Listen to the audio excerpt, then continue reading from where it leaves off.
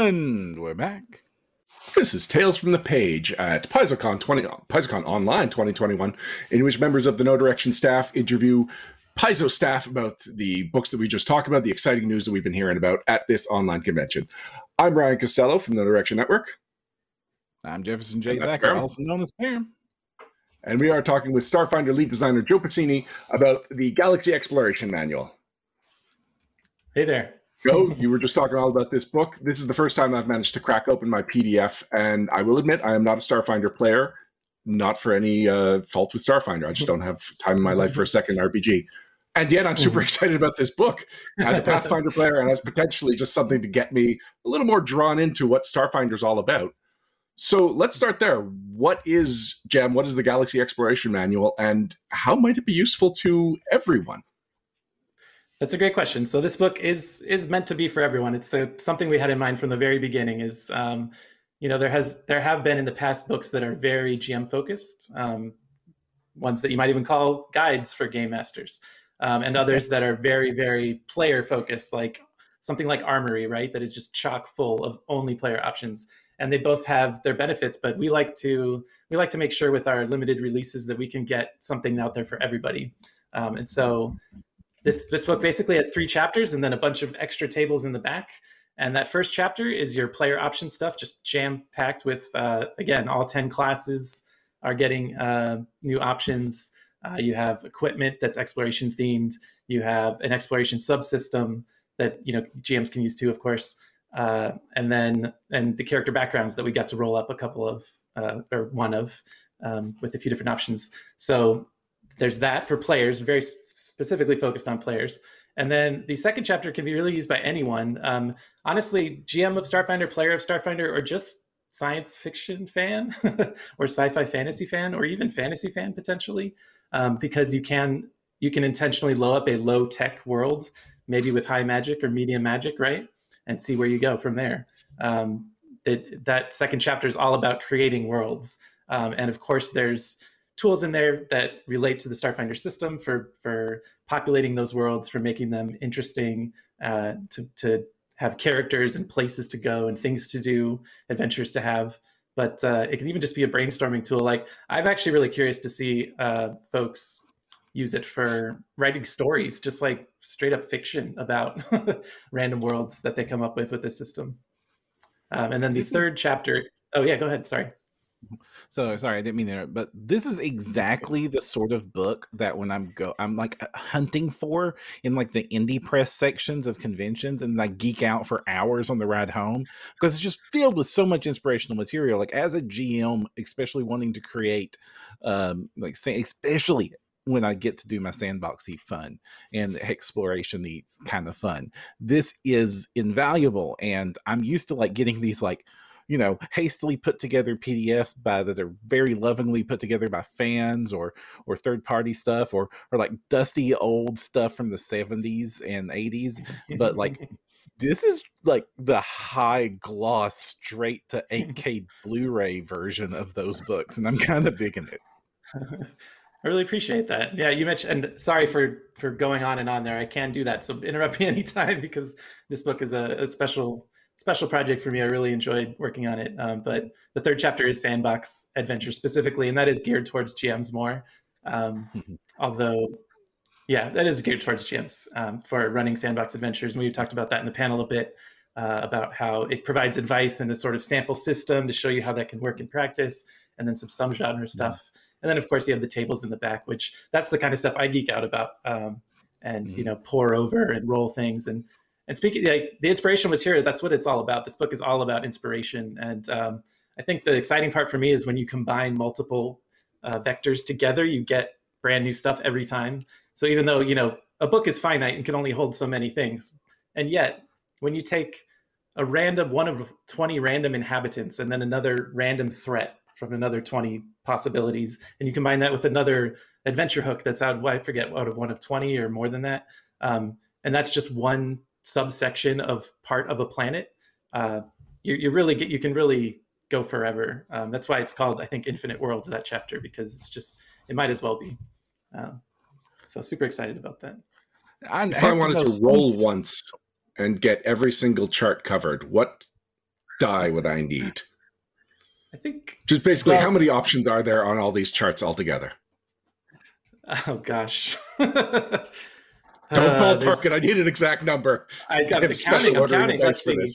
1 through 12, and then 1 through 20, and then a D percentage, and then I don't think such a thing exists. There's got to be. I mean, there's hundreds and hundreds and hundreds. There's 100 different treasure options alone. That's just one toolbox in the back.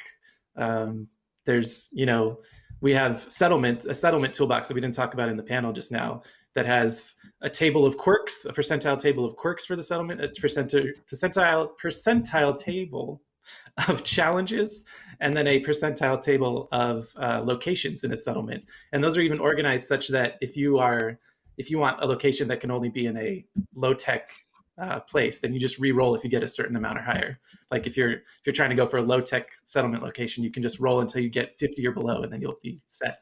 So when the PCs, I mean, it's just, it's a microscope or a telescoping thing, right? Where it's like, we're in the galaxy, where are we going to go? Exploration subsystem will help you narrow down like a system, and then it'll help you narrow down a world. Then the infinite world section will help you build that world, but then they go on the worlds. So then you use the biomes in those adventure hooks, and use the settlements to build settlements, and then use the NPCs to build NPCs in that settlement. And it just keeps getting narrower and narrower until you're basically meeting the demands of infinity hungry players that just want like new stuff all the time. And that is the Starfinder player base. They are infinitely hungry. I mean, you're coming in here with your Star Wars fans and your Star Trek fans and your Stargate fans and lots of things that start with star fans. And it's all about the new, the weird, the improvised, the absolutely brilliant. And it's always different each week when we turn in. And if you want to run that whole anthology style campaign where it really is a new planet with a new problem and probably even a new story genre every single time you sit down at the table, you're going to need something like this. I thought the Deck of Many Worlds by itself was brilliant enough to handle the load of this, but combined with this book, it's just like, I don't know how I'm going to play a Starfinder game without it. Yeah, it's super exciting. I really, really lucky to work with a team that can kind of get behind ideas like this and really make them much better than when I'm just like, what if we do a book like that? And they're like, yeah, but also, and then just an amazing bevy of authors. I just want to say real fast.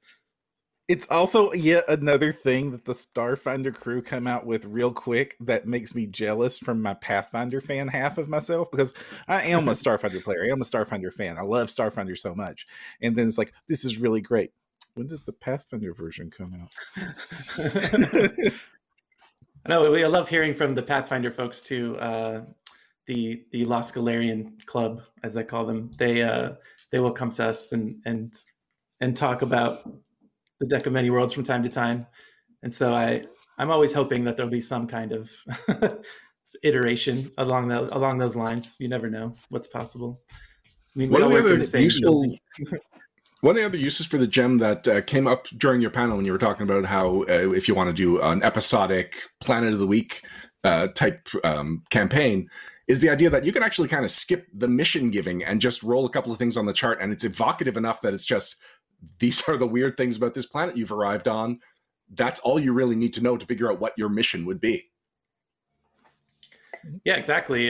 Each biome, right, has 20 different adventure hooks. Each cultural attribute has multiple tables of adventure hooks. So any one of those is enough to center at least a night's worth of play, if not, an entire adventure campaign. Basically, as long as you find it interesting, you can run with it. And then there's also, again, the inhabitants tables, which, the difference between running into a golem and an assembly ooze can be pretty significant in an urban environment, for example. And whether it's a human greeting you or a Dramata, the camel-like scaredy cats that herd with each other from Alien Archive 3, I think it was, that's going to make a big difference in how that adventure plays out. So it's just, yeah, I still am staggered by the possibilities. I'm very much looking forward to hearing how people use this book. I really like in the environment sections, the the biomes part, there's this little breakout on each of the sections that's useful equipment to have. And a lot of it is like they usually start off with like really specific stuff that kind of makes sense, like a crash pad or a culinary synthesizer if you're in underground. And I'm going to pick on the underground one here because almost always they end with something that is like absolutely basic, but too many times I forget about these in games as a GM. Stuff like a sleeping bag. That's great in almost everything else. The one of them's like some rope. Yeah, that would be very useful to have. It's like not everything needs to be the super high-tech molecular synthesizer to solve the problem. Sometimes your PCs just don't have a towel. Yeah, the towel, nice ref. Yeah, it's something that was fun to include in each of these biomes. Was sometimes lists of specific gear from a bunch of different books, right? Or you can find the information online for free, of course, at sfrd.info. But it definitely helpful for players and GMs to be like, what kind of stuff might you just, the stuff you pick up at the corner store before you went out onto a world like this. And then some of them, like I was mentioning earlier in the panel, we have like the aquatic section just talks about instruments that you might find in an underwater environment, just weird stuff that you might not necessarily think about, but that are, to me, really evocative and help you get in the mindset of being in that environment when in the game. Now, we've talked about like sandboxy stuff, but one of the strengths of the Starfinder setting are these pre-published adventures. I'm running Fly Free or Die right now with my home group. How do I use this book? That's a great question. There are, always working with the GM is important. We included a bunch of player options, right? So I listed a lot of them out earlier. I'm scrolling through right now, going to our player index. So each biome has new player options, right? And we tried to keep an eye toward options that you can incorporate throughout your career, right? So we don't have any themes in here, which you only get to pick once and at the start of your character, right? So they're not as useful if you're in the middle of a campaign. But a lot of this stuff, so for example, I was talking about, let me just go to a random biome. So the forest biome, if you end up in a forest in your campaign at all in Fly Free or Die, I can't remember right now if you do, there might be a Banda there, which is a lemur-like creature that mimics the hunting cry of a winged apex predator to flush out prey. And that could end up being your creature companion. That's of appropriate levels for that adventure. Or you might pick up a feat because you're not locked to, it's not that you have to have, you don't even need to have gone to a forest planet or a forest on a planet to meet one of these and pick up one of these creature companions, right? As long as it can work with your GM to figure out why you now have access to this animal, you're good to go. So we try to make all these options thematic. And the same goes for the class options. The beginning of the book has all 10 classes have new class options, and they're exploration themed, but they certainly come in handy in combat and non-combat encounters because that's what we wanted them to do. So that's what they do. I don't know if that answers your question, but hopefully it goes part of the way there. And it's never too late to flesh out your character's background too. Like I've definitely played characters for a while with very skeletal backgrounds, but it can be fun to sort of flesh that out and say, what was my homeworld like? Do I want to build a whole homeworld or just roll on that table and see a general idea? Do I want to work with the GM to include an influential associate from my past that now comes back into the game? Could one of the existing NPCs be that from an adventure path that I'm already in? Could they be somebody I have an existing relationship with? Maybe I roll the relationship table and see what my relationship is there. So there's plenty of stuff to pick up if you are not in a sandbox adventure, if you're not in a open-ended campaign too. A fun use I've had the flashback music and you roll 3d6. Yes, 3d6. Always 3d6. A fun use I've always had for these tables with the quirks and personalities and the rumors and such like that isn't so much for rolling what's true, but when I need my red herrings or I need something like to sound believable even though it isn't, I do this because my players can usually sniff out, here's this incredibly detailed thing, and the other thing is maybe he likes chicken. Yeah, that's a great point. I think that the treasures probably will speak to that then for you in particular, just because they all seem so meaningful. Like they all just have these stories implied in them that like as a player, I would not be able to resist that this has to mean something. Like it's not just a cred stick. There must be something going on here. It's not just another azimuth laser pistol. It's a toy starship with 5 doses of hyperleaf stuffed into the cockpit. Well, how did it get here? Like, who's the dealer? Like, do we need to track them down? Or what's the, it's like, no, sometimes it's just 1,000 credits worth of something. but that's the fun of that, I think, is you can go either way. Or you let the players debate about what it means, pick the most interesting one and run with it. Exactly. And they think you had it planned all along. It's great. But what goes into writing these options that have to be succinct, evocative, a little bit crazy? How do you get a really good one out there? How do you know that it's like, yeah, that one's worthy of the chart? First, you pick awesome authors. So if you go to the table of contents, you'll see listed just the amazing people that wrote for this book. They really all just picked up on what we were putting down. We wrote an outline, right, that said kind of, this is basically what we're looking for. John Compton, who was the moderator of the panel just now, he wrote out the marsh biome as an example of what we wanted the biomes to look like, which included adventure hooks and stuff. And so that gave some guidance. But people really took this and ran with it. And really, personally, I think it's a challenging assignment to say, like, okay, the desert, make that interesting. Like, come up with 20 adventures you could have that are desert themed, and also some equipment, and also what's an alien desert like. And they knocked it out of the park. Like, I'm just beyond pleased with how. So I would ask them how they did it. It's definitely trial and error, and definitely development went into it, and we fine-tuned some stuff and tried to make sure that things were unique enough, but also still tied to their environment or their cultural attribute or whatever. But a lot of back and forth tweaking stuff. And gosh, from a layout perspective, tables are kind of the worst.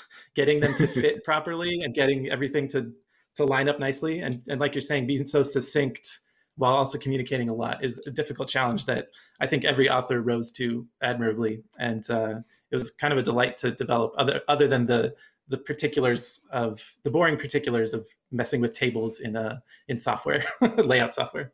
But you did a great job. To check out the author's list, like you were mentioning, and I came across something I hadn't seen before, the exploration log, which is just like a character sheet for the different places you've gone to, which makes so much sense since you're going to be improvising a lot of these planets based on some die rolls. And like, if a month later your players are like, let's go back to that planet.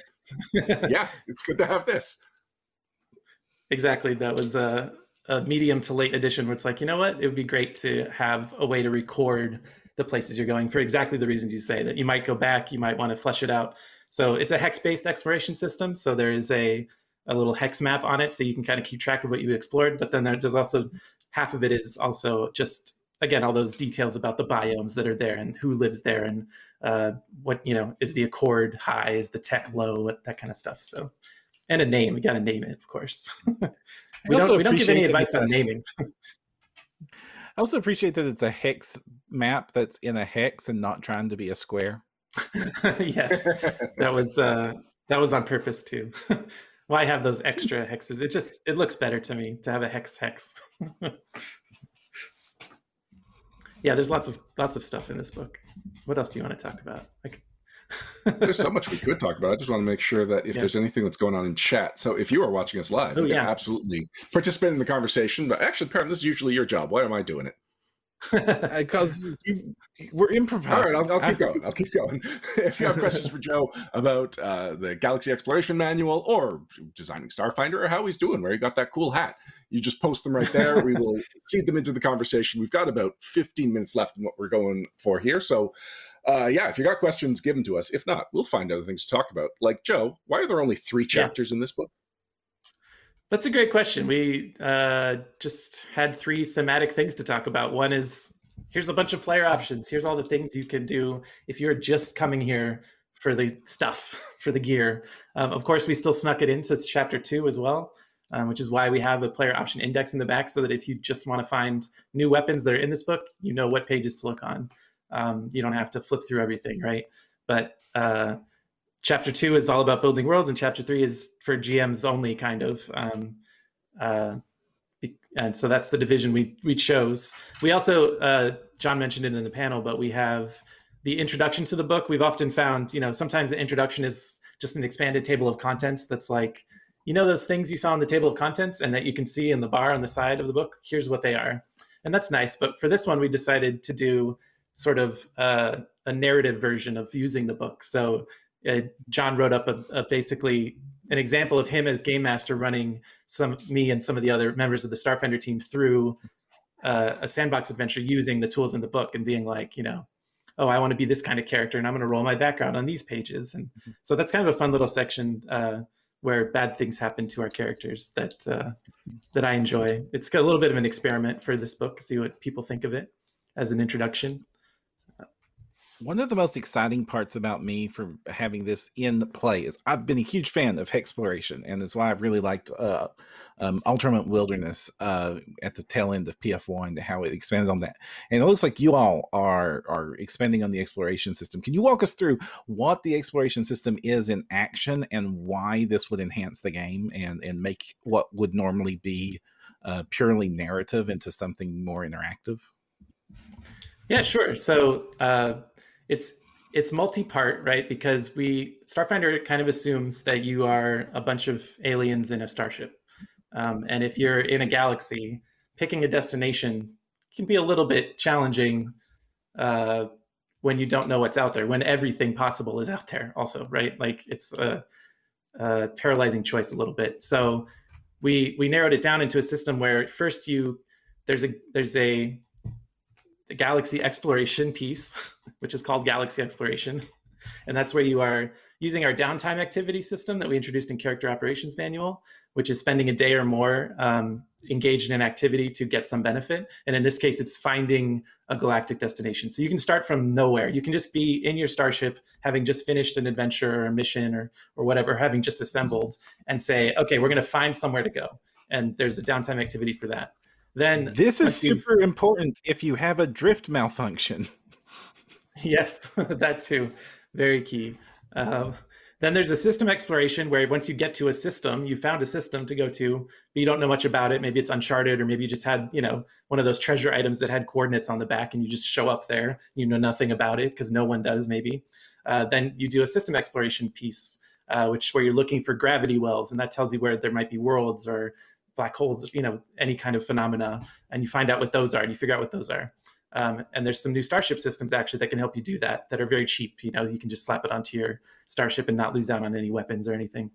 And then you have exploration from orbit. So now you've found a world in the system. Now you're orbiting the worlds, and you can map. There's more downtime activities for analyzing it, seeing, again, kind of what biomes are there, what creatures might be there, settlements, major settlements, and map it a little bit before you actually land. And then finally, we get to the hexploration, which is, exploration based on a hex grid, which looks like this, apparently. I just did this to represent a hex grid. I don't know. That's like 6 sides, right? And that is where you are landing on the ground, or, you might be in an airborne world, or in a gas giant, but we cover that. And then you're exploring sort of hex by hex, which are these abstracted 12-mile across sections of terrain. And so, again, we're using sort of activities. You get a certain number of activities per day based on your speed, the speed of the group. You might have vehicles, which we have tweaks for that if you're just cruising around in a vehicle or a starship. And you can do, again, more downtime activities there.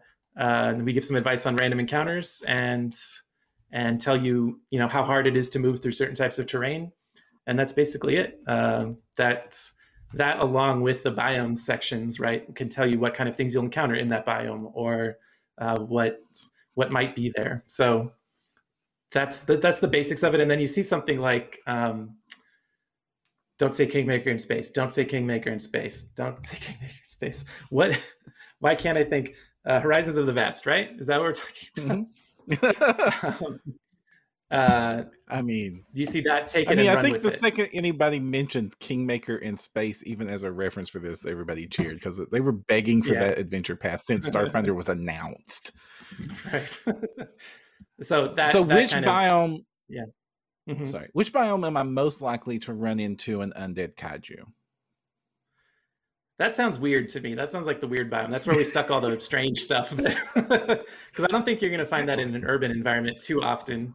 But again, these are just like these inhabitants tables that we have are just kind of maybe the most common things you might find there, but you're free to go to a forest biome and then roll on the desert biome and be like, what is this thing doing here? Doesn't matter. You do what you want. That's one of my favorite things about role-playing games in general, and books like this, is that you're free to do whatever you want. You can re-roll on a table, right? You can change a noun or a verb. I know it's amazing, but we're here to inspire you, to help you come up with ideas and then have your own adventures. Like, that's what's exciting. Right. And that's a great way to make a planet seem more alien. This is a forest desert. This is an underground aqua. This is an urban, I don't know, weird. It's a weird urban. Weird urban. A traveling urban setting. Exactly. What was I going to say about that? Oh yeah, for the biomes, when you're rolling up biomes, when you're creating a world, you can just, it's a D12 because we have 12 different biomes. You could just roll that D12 as many times as you want. And let's say you roll it 3 times and you keep getting a 1. Well, that's telling you that it's all airborne. But maybe you roll 6 times and you get like 3 3s and a 2 and a 1. Well, that tells you there's a lot of Arctic terrain, but there's a little bit of aquatic and a little bit of airborne, right? So you can kind of take it as you want, or you can just go for the desert world or the marsh world and just have it be that very Star Wars-y kind of, monoplanet if you want. A city in the air, nobody'd go for that in a sci-fi setting. It's too unbelievable, I know. I'm positive there's at least one adventure hook that revolves around that in the airborne section. Sorry, I'm reading a question from TRDG11 in chat. It's a follow-up. So he is also running Fly 3 or Die, and he's running, he is close to the end of the campaign. And he was looking for further advice about how to incorporate Gem into his campaign, specifically because the group feels that the campaign's been a little railroady. Well, there is more here. Is that enough jumping off point? Oh, I can jump off from there, yeah. Okay. This would certainly be the book to be the antidote to railroady. You're always free to, when adventure paths are meant to be, they're meant to be a lot of things, but they're obviously great for telling a story that has a beginning, middle, and end, and that has consequences for player actions and kind of is a guided story, right? That's the purpose they serve. This Galaxy Restoration Manual is definitely for the sort of opposite of that, where there are no rails and you are free to do anything. So I would say, especially if you can continue any campaign, any of our APs, by taking the PCs at the level they are at and just shooting them off into the galaxy. You could take, honestly, there's so many, I'd say any one of these adventure hooks, which again, there are 20 times 12 plus, 4 times 20 plus, there's a lot of adventure hooks is what I'm trying to say. Or any of the legendary starships or any of the treasure items, they can all be campaigns in and of themselves. So you can just look through and find ones that you like and that might be related to the story that you've just told or are currently telling, and just weave those in, right? And I think the Sandbox Adventure chapter really has some good advice for doing that. And that's obviously geared toward an adventure that has been entirely sandbox, but I think there's a lot you can take from that and use it to meld into a game that has been more on the rails or that has been more by the book. Yeah. So, and I love Fly 3 or Die, but definitely the railroady part feel of it is kind of intentional because it's a whole lot of danged if you do, danged if you don't situations, and definitely skipping town in the starship and just going exploring where nobody will find you. This book could come in handy. Yeah, I like that. If you need to lay low for a while. Couple of comments from chat. Pordin 341, Deck of Many Worlds is one of the best accessories from an RPG ever. Evo Robot Games saying charting worlds for star charts is classic sci-fi. And Lone Jedi 70 is saying where we're going, there are no rails. Absolutely. Well, yeah, I will say if you like Deck of Many Worlds, which is one of my favorite products I've worked on for Paizo, this book is in that same alley. It's just the Deck of Many Worlds in book form with a bunch of other stuff, obviously. But yeah, I'm excited. I'm excited to use them together too. Yeah, so like the options that are presented in the Deck of Many Worlds, none of that is recreated and reprinted in the Galaxy Exploration Manual, right? So let's see.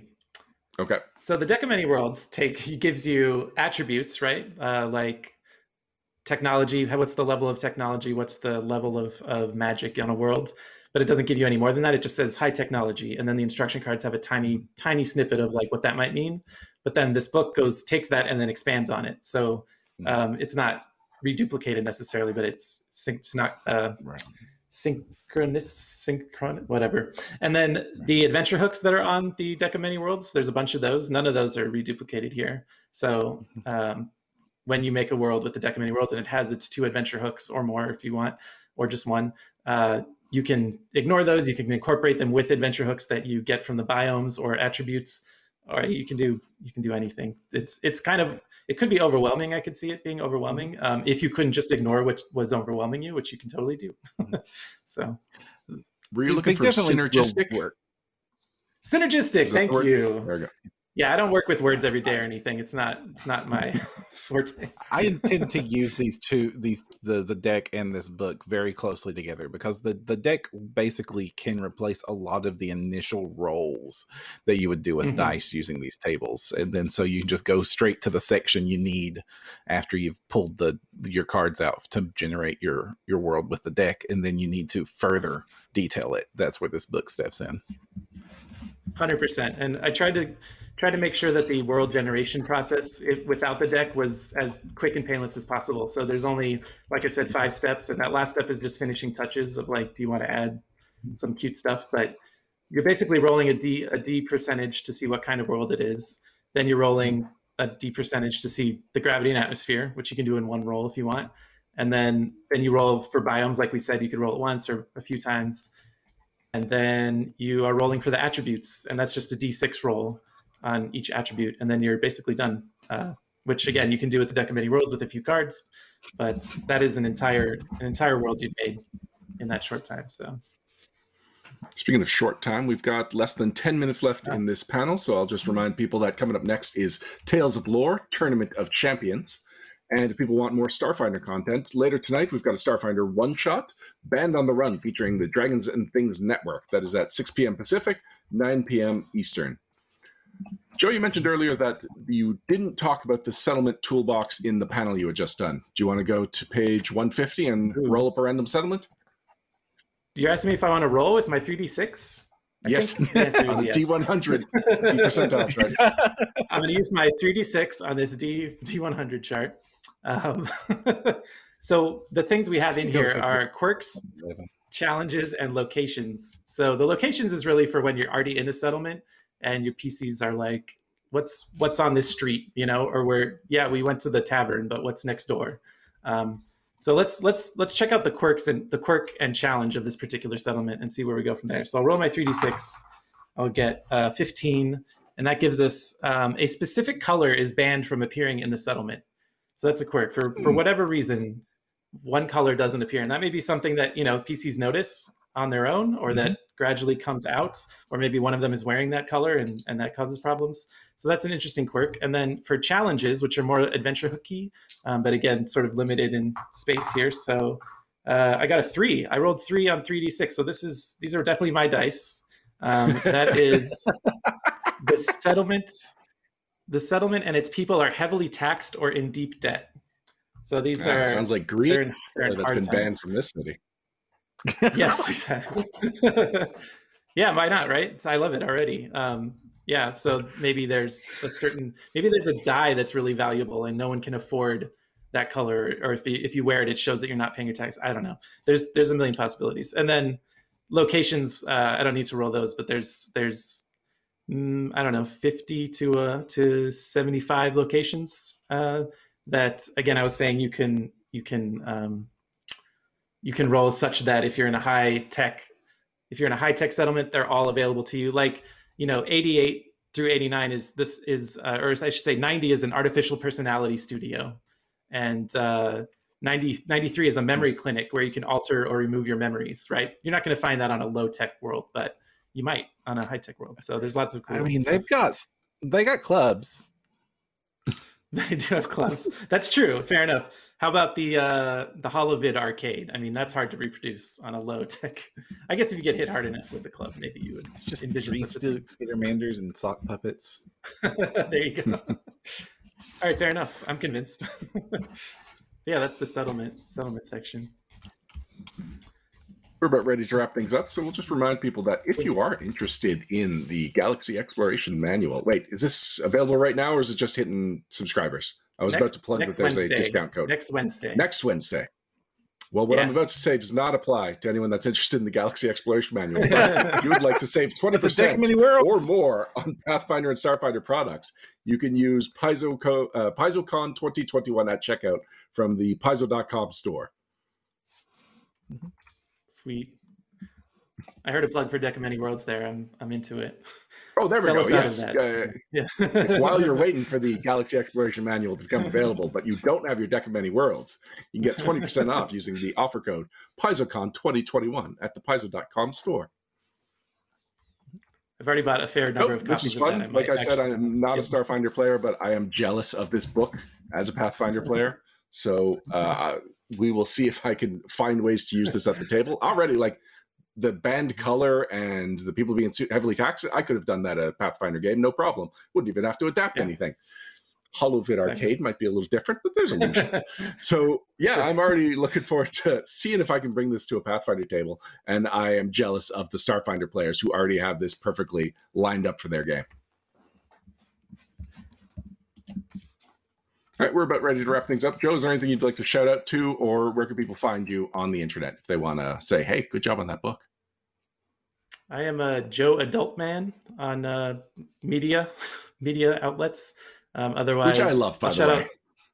That's great. I'm definitely a grown-up. Definitely 100% a grown-up and not pretending. And then I think there's I wanted to plug the Ask the Starfinder Experts panel that's on Sunday, I believe, at a certain time that I wish I had written down for just such an occasion, but it doesn't look like I did. But check your PaizoCon schedule and look for that. I'll be hanging out with some cool Starfinders and answering questions that folks have. So that is where I'll see you next. And do our PaizoCon puzzle hunt. The Ask the Experts for Starfinder is at 3 p.m. Pacific time on Sunday. Thank you so much. That would be 6 p.m. Eastern. Great. And any other times that you got to figure out if you're on your own.